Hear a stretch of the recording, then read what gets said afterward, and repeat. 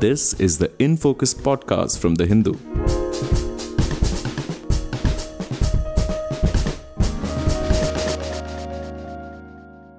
Hello and welcome to another episode of the In Focus podcast. I'm your host G. Sampath. What began on October 7th last year as a conflict between Israel and Hamas seems to be spreading through the entire region.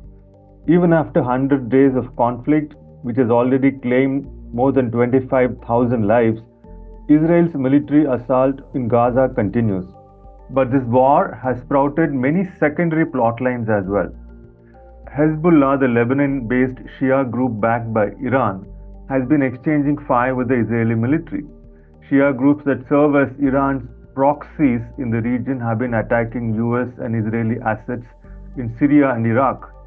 Israel itself has been carrying out assassinations of senior Iranian generals and intelligence officers in Syria.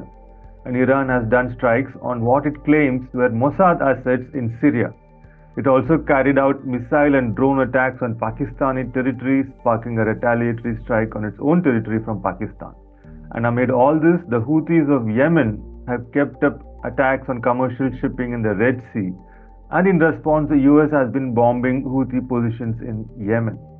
So what does all this mean? How does one make sense of what's going on? Is the entire West Asia security architecture unravelling? And how are these confrontations likely to develop in the weeks to come? We discuss all this in this episode of In Focus, and we have with us Stanley Johnny, the Hindu's International Affairs Editor. Stanley, thank you so much for joining us. Thanks, Sampath. Thanks for having me here. So, Stanley, the major line of conflict in West Asia until at least last month was fairly clear. It was Israel attacking Hamas in Gaza. Now, in the last 2-3 weeks, there seems to have developed a great many subplots of this main plot line. I mean, can you just unpack for us the various secondary conflicts, so to speak, and why also, regardless of who is attacking whom, everybody seems to agree on one thing, which is to launch some missiles into Syria. I mean, what's going on?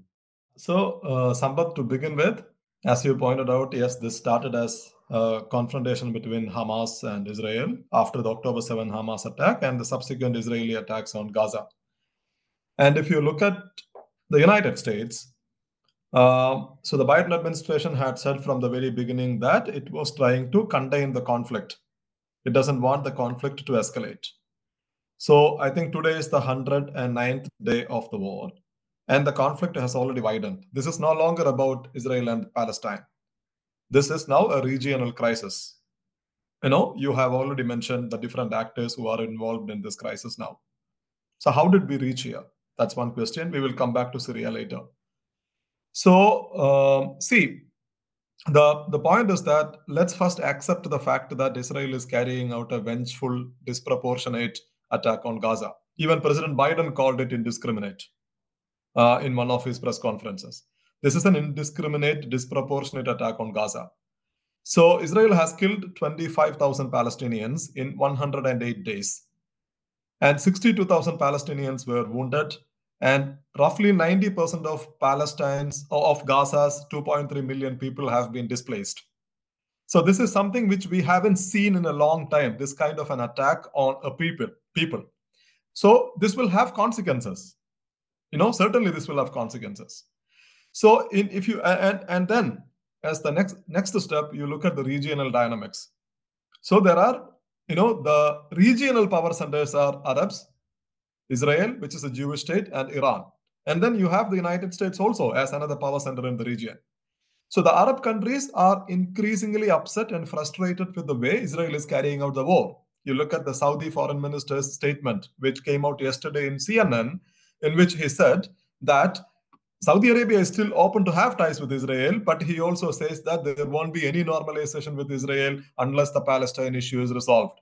So he has put that question to rest, the Saudis. The Jordanians are upset, the Egyptians are upset, but the Arabs do not want any direct confrontation with Israel, which is also very clear. They also do not want to endanger their existing peace agreements with Israel. So the Abraham Accords hold, Egyptian-Israeli peace agreement holds, the Jordanian-Israeli peace agreement holds. Okay? So, but what the Arabs are doing is to turned to diplomacy to turn up pressure on Israel through the global fora. That's what the Arabs are doing. But then the military resistance comes from the non-state actors, whether it is Hezbollah, Houthis, the PMF, Popular Mobilization Forces, which means basically the Shia militia groups that are operating in Syria and Iraq.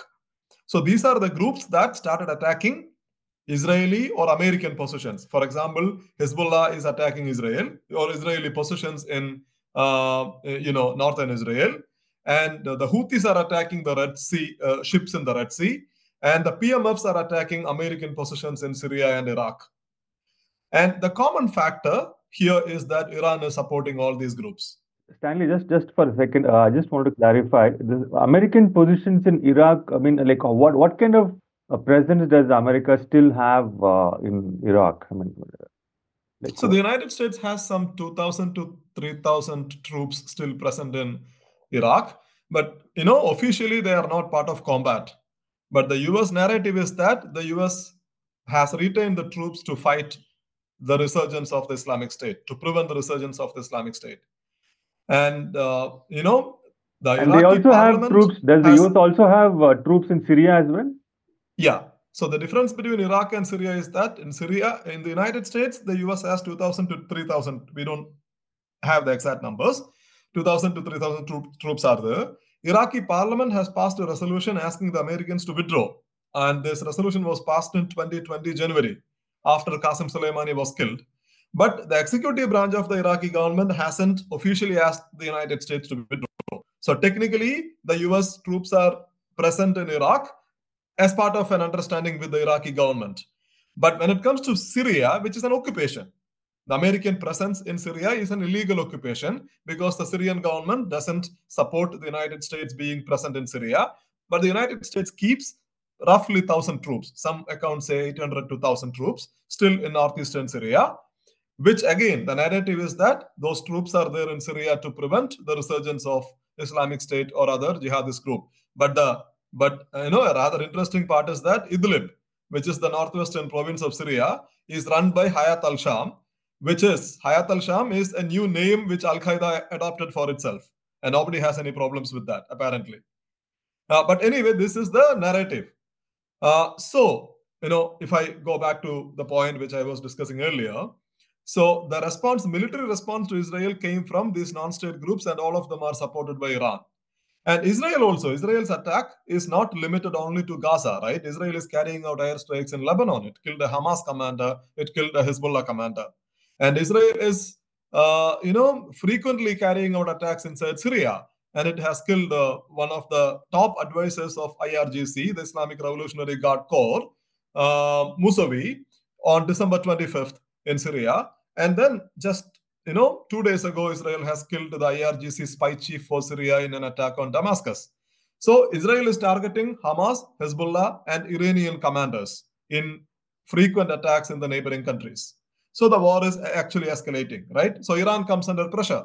And the Islamic State, which also sees Iran as its main enemy, because the Iranians played a critical part, constructive part in destroying the Islamic State, which is a fact.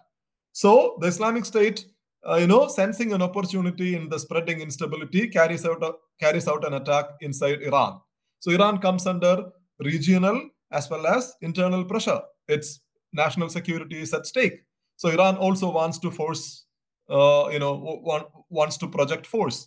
So then Iran carries out attack in 3 places: in Iraq, Iraq's Kurdistan, in Syria, and then in Pakistan. And then Pakistan retaliates.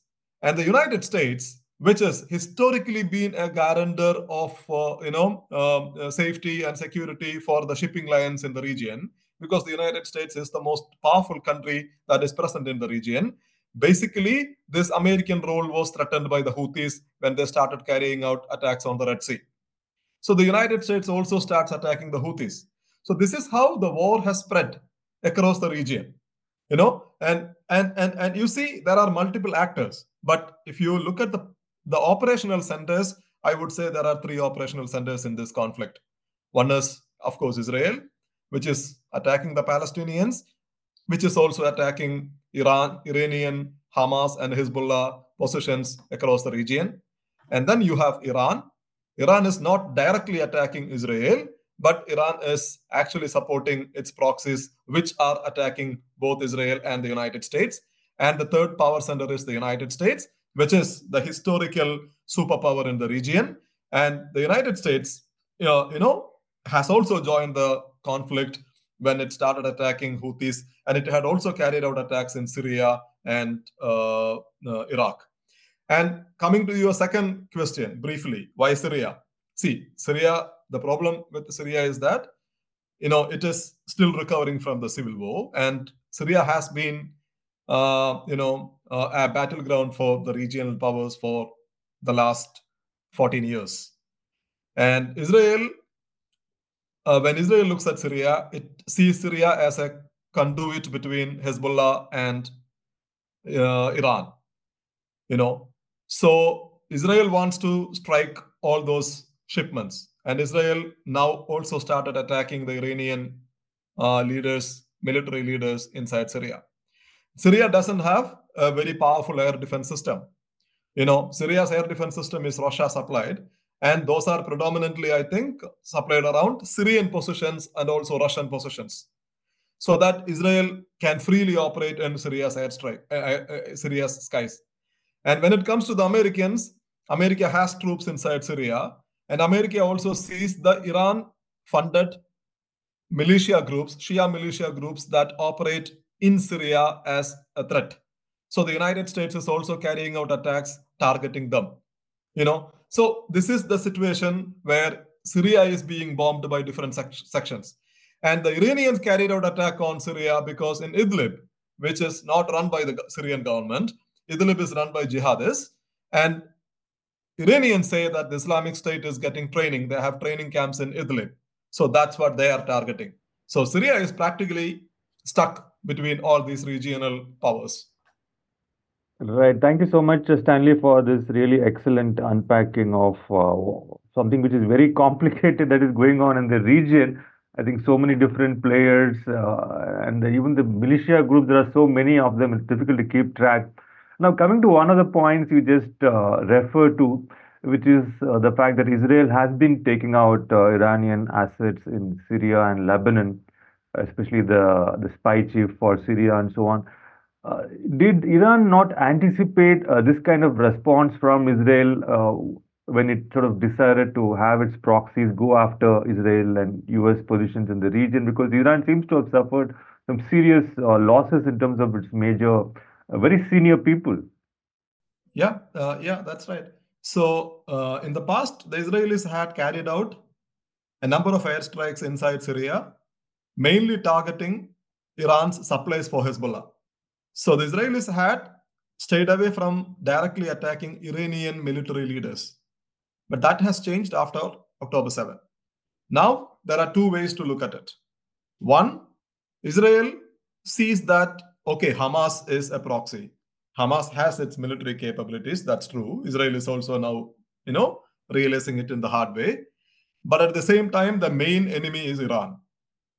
And Iran has, strengthened itself by supporting all these non-state actors in the region. So Israel wants to send out a clear signal to the Iranians that they would not go unpunished. And Syria, given its very complex situation in today's West Asia's geopolitics, so Israel has the free hand to operate inside Syria. So the Israelis are not attacking Iranians in Iran proper. Even the Americans were not doing it. When America attacked the Kataib Hezbollah commander, or even when the United States killed Qasem Soleimani in 2020 January, they attacked Iraq. So Iraq and Syria kind of saw different regional players carrying out attacks inside their territory. So Iran proper is not being attacked. It was the Islamic State which attacked Iran proper, not the Israelis. So Israelis think that after October 7, they need to actually turn up the pressure. They need to start attacking Iranian military figures inside Syria. This is what the Israelis are doing. The second analysis is that, which many people we don't know, this is a speculative thing. Many people are now commenting about it, which is that the Israelis are trying to provoke Iran into doing something stupid. Basically, the Israelis are trying to drag the Iranians directly into the conflict so that the United States will also be forced to join the war against Iran. So this is another explanation. But whatever the actual reasons are, this is evident that in the past the Israelis had not directly targeted. They had carried out precision attacks, for example, targeting Iran's nuclear program chief, etc., etc. Here they are directly attacking Iran's military figures inside Syria. So they clearly see that Iran is their main rival, and they are ready to risk, they are ready to take greater risks in targeting Iran. And Iran is also coming under pressure. That's what explains Iran's attack on Iraq's Kurdistan. Because after carrying out the attack, what the Iranians said was that they destroyed a Mossad operational house. We don't know. The Israelis haven't responded to this. The Kurdish authorities say it was not a Mossad operational house. It was the house of a local businessman that was attacked.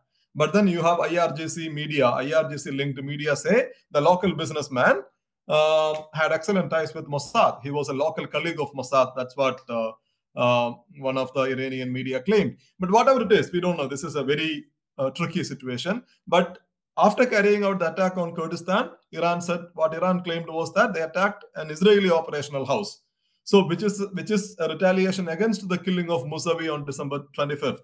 And after that, the Israelis again carried out attack against IRGC in Syria. So which means Iran is again coming under pressure. So this is kind of a slide now. This is a dangerous slope, in the region. Right.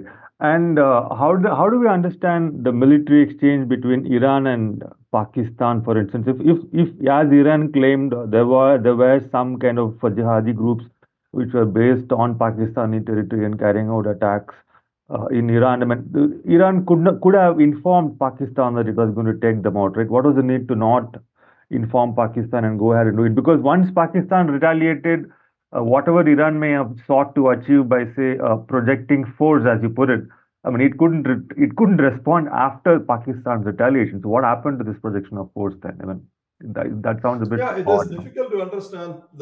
is difficult to understand the strategic thinking behind Iran's decision to attack Pakistan.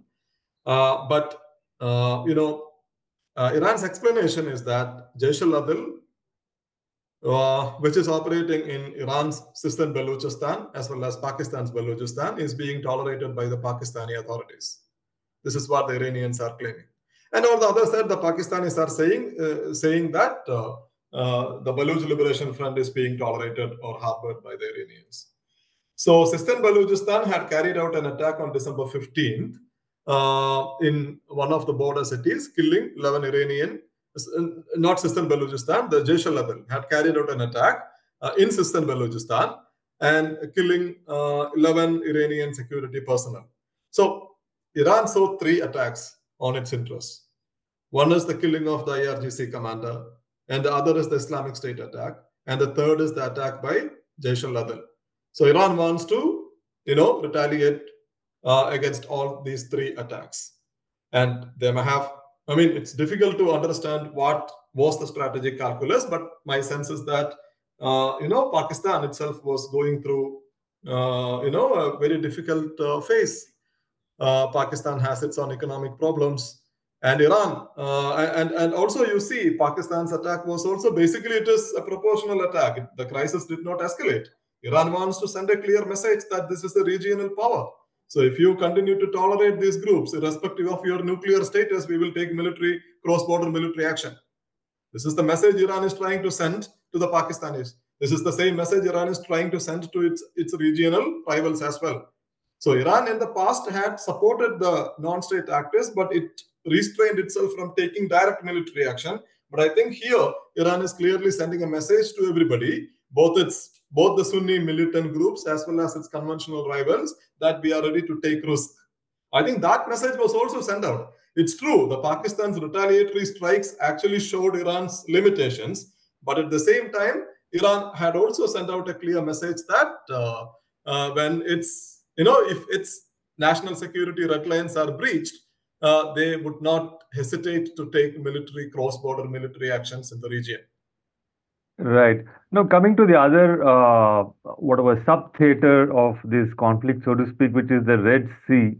Now, the Houthi attacks have really affected commercial shipping. I think I read some statistic yesterday which said that around this time last year, I think January, about 400 ships were passing through, and this time there was just 150.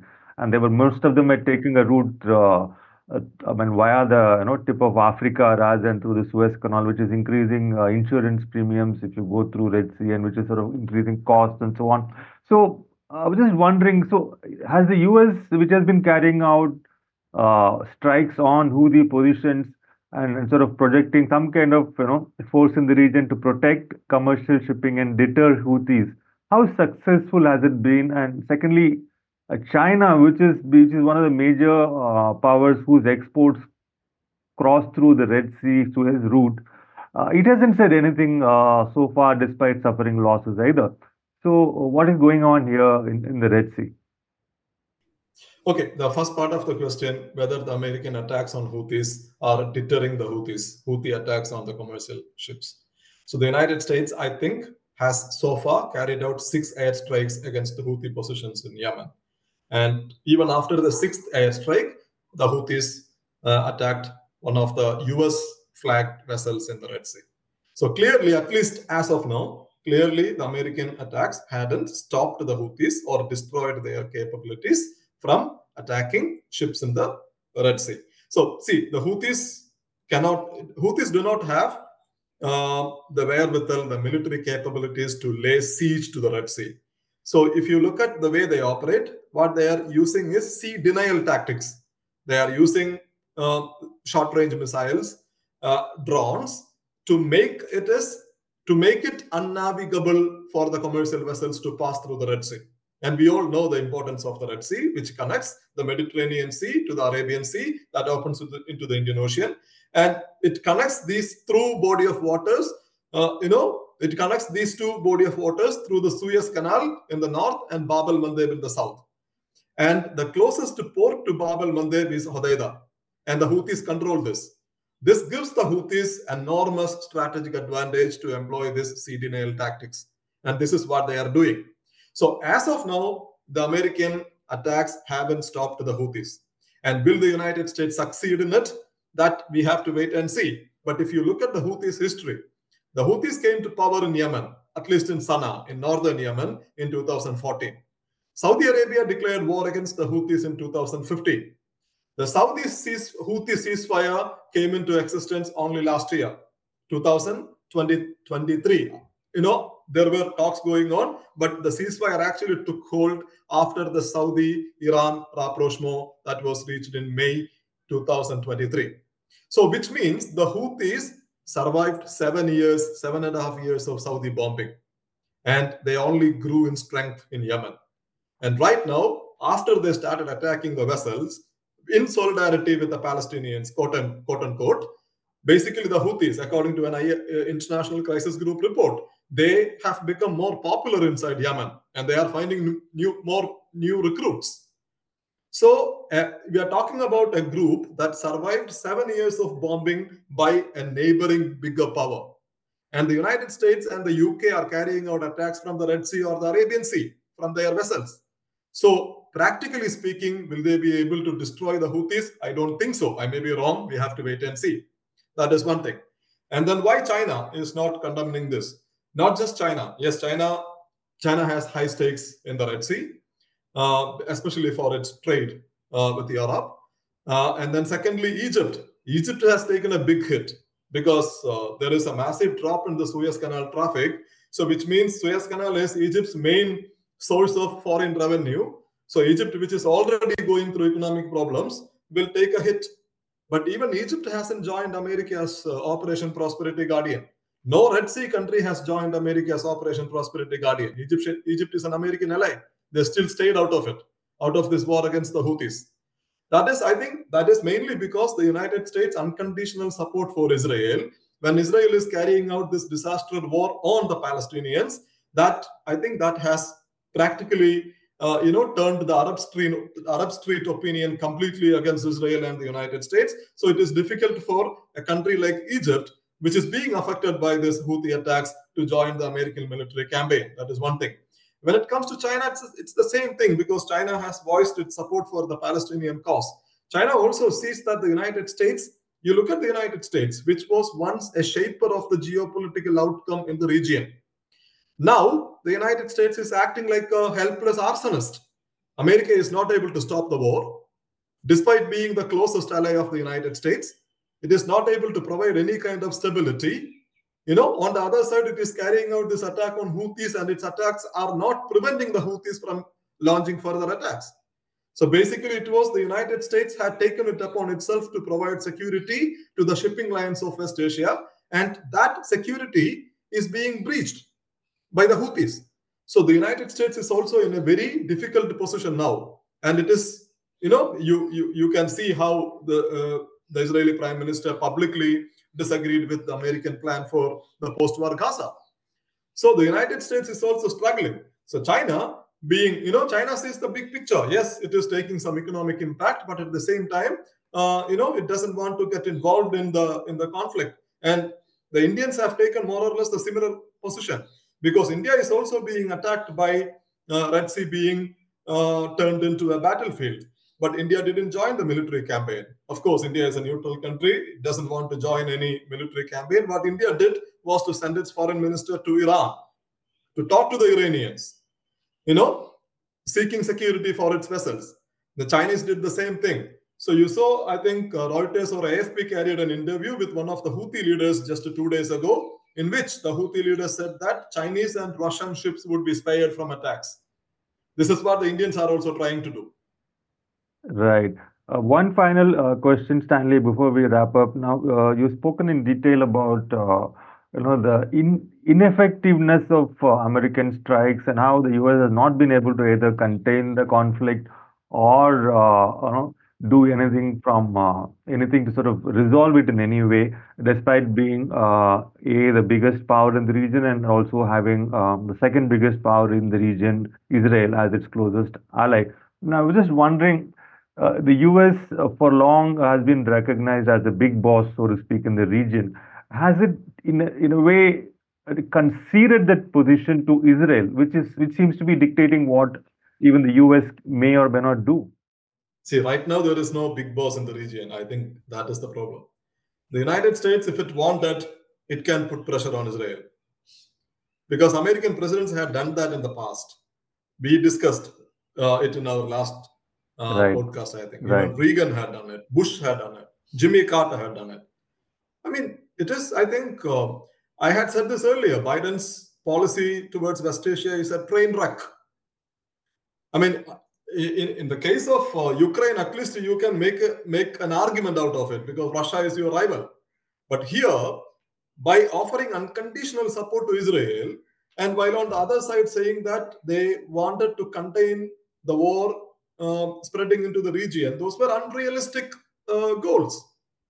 Because the United States, if it didn't want the war to spill over, it didn't want instability to spread across the region, it should have reined Israel in.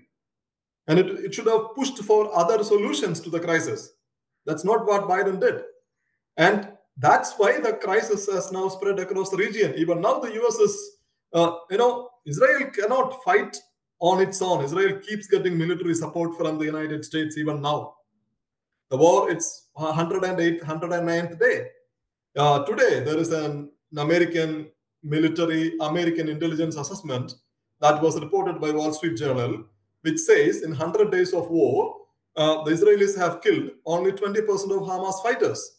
And Israel says that destroying and dismantling Hamas is its main military objective. And 100 days of fighting has practically destroyed the whole of Gaza, but it has killed only 20% of Hamas fighters, and all the Hamas leaders are alive. So is Israel meeting its military objective? It is not. So the Biden administration should have, used its pressure tactics to rein Israel in and pushed for other solutions and bring back some stability. For some strange reason, the United States is not able to do this. That's why I think even this question is coming up, whether Israel is the new boss. But practically, this policy, Biden's unconditional support for Israel when Israel is destroying Gaza, that has now snowballed into a wider crisis in the region. plunging the whole of West Asia into anarchy.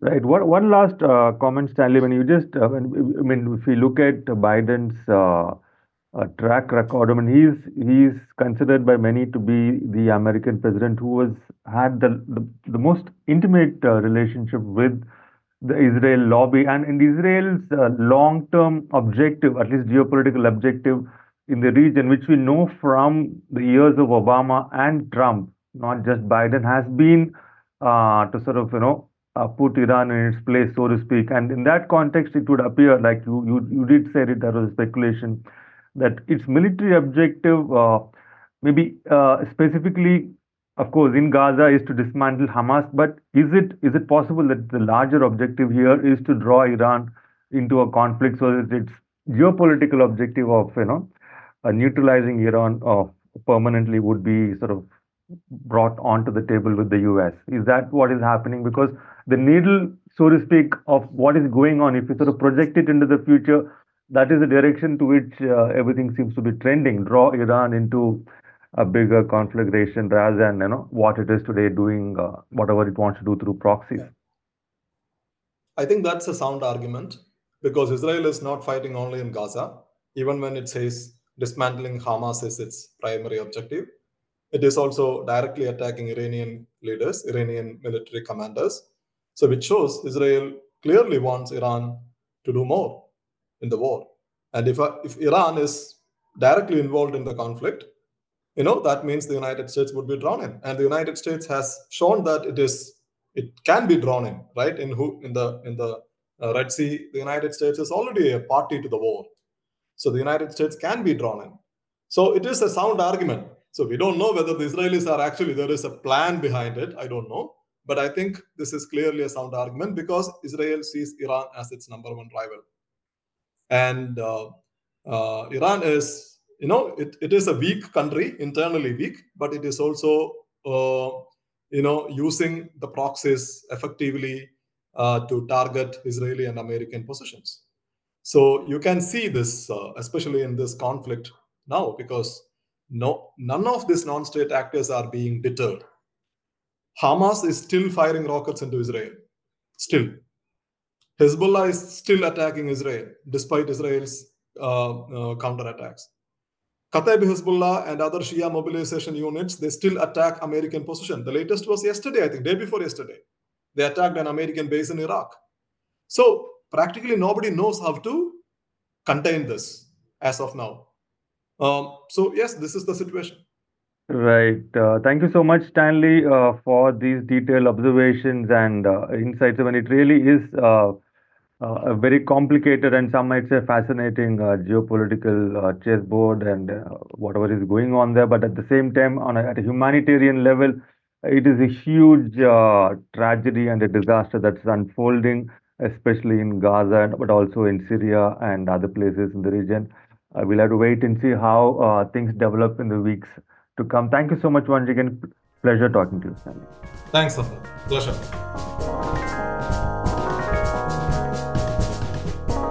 In Focus will be back soon with analysis of the biggest news issues. In the meantime, you can find our podcast on Spotify, Apple Podcasts, Stitcher, and other platforms. Just search for In Focus by The Hindu. We'll see you soon.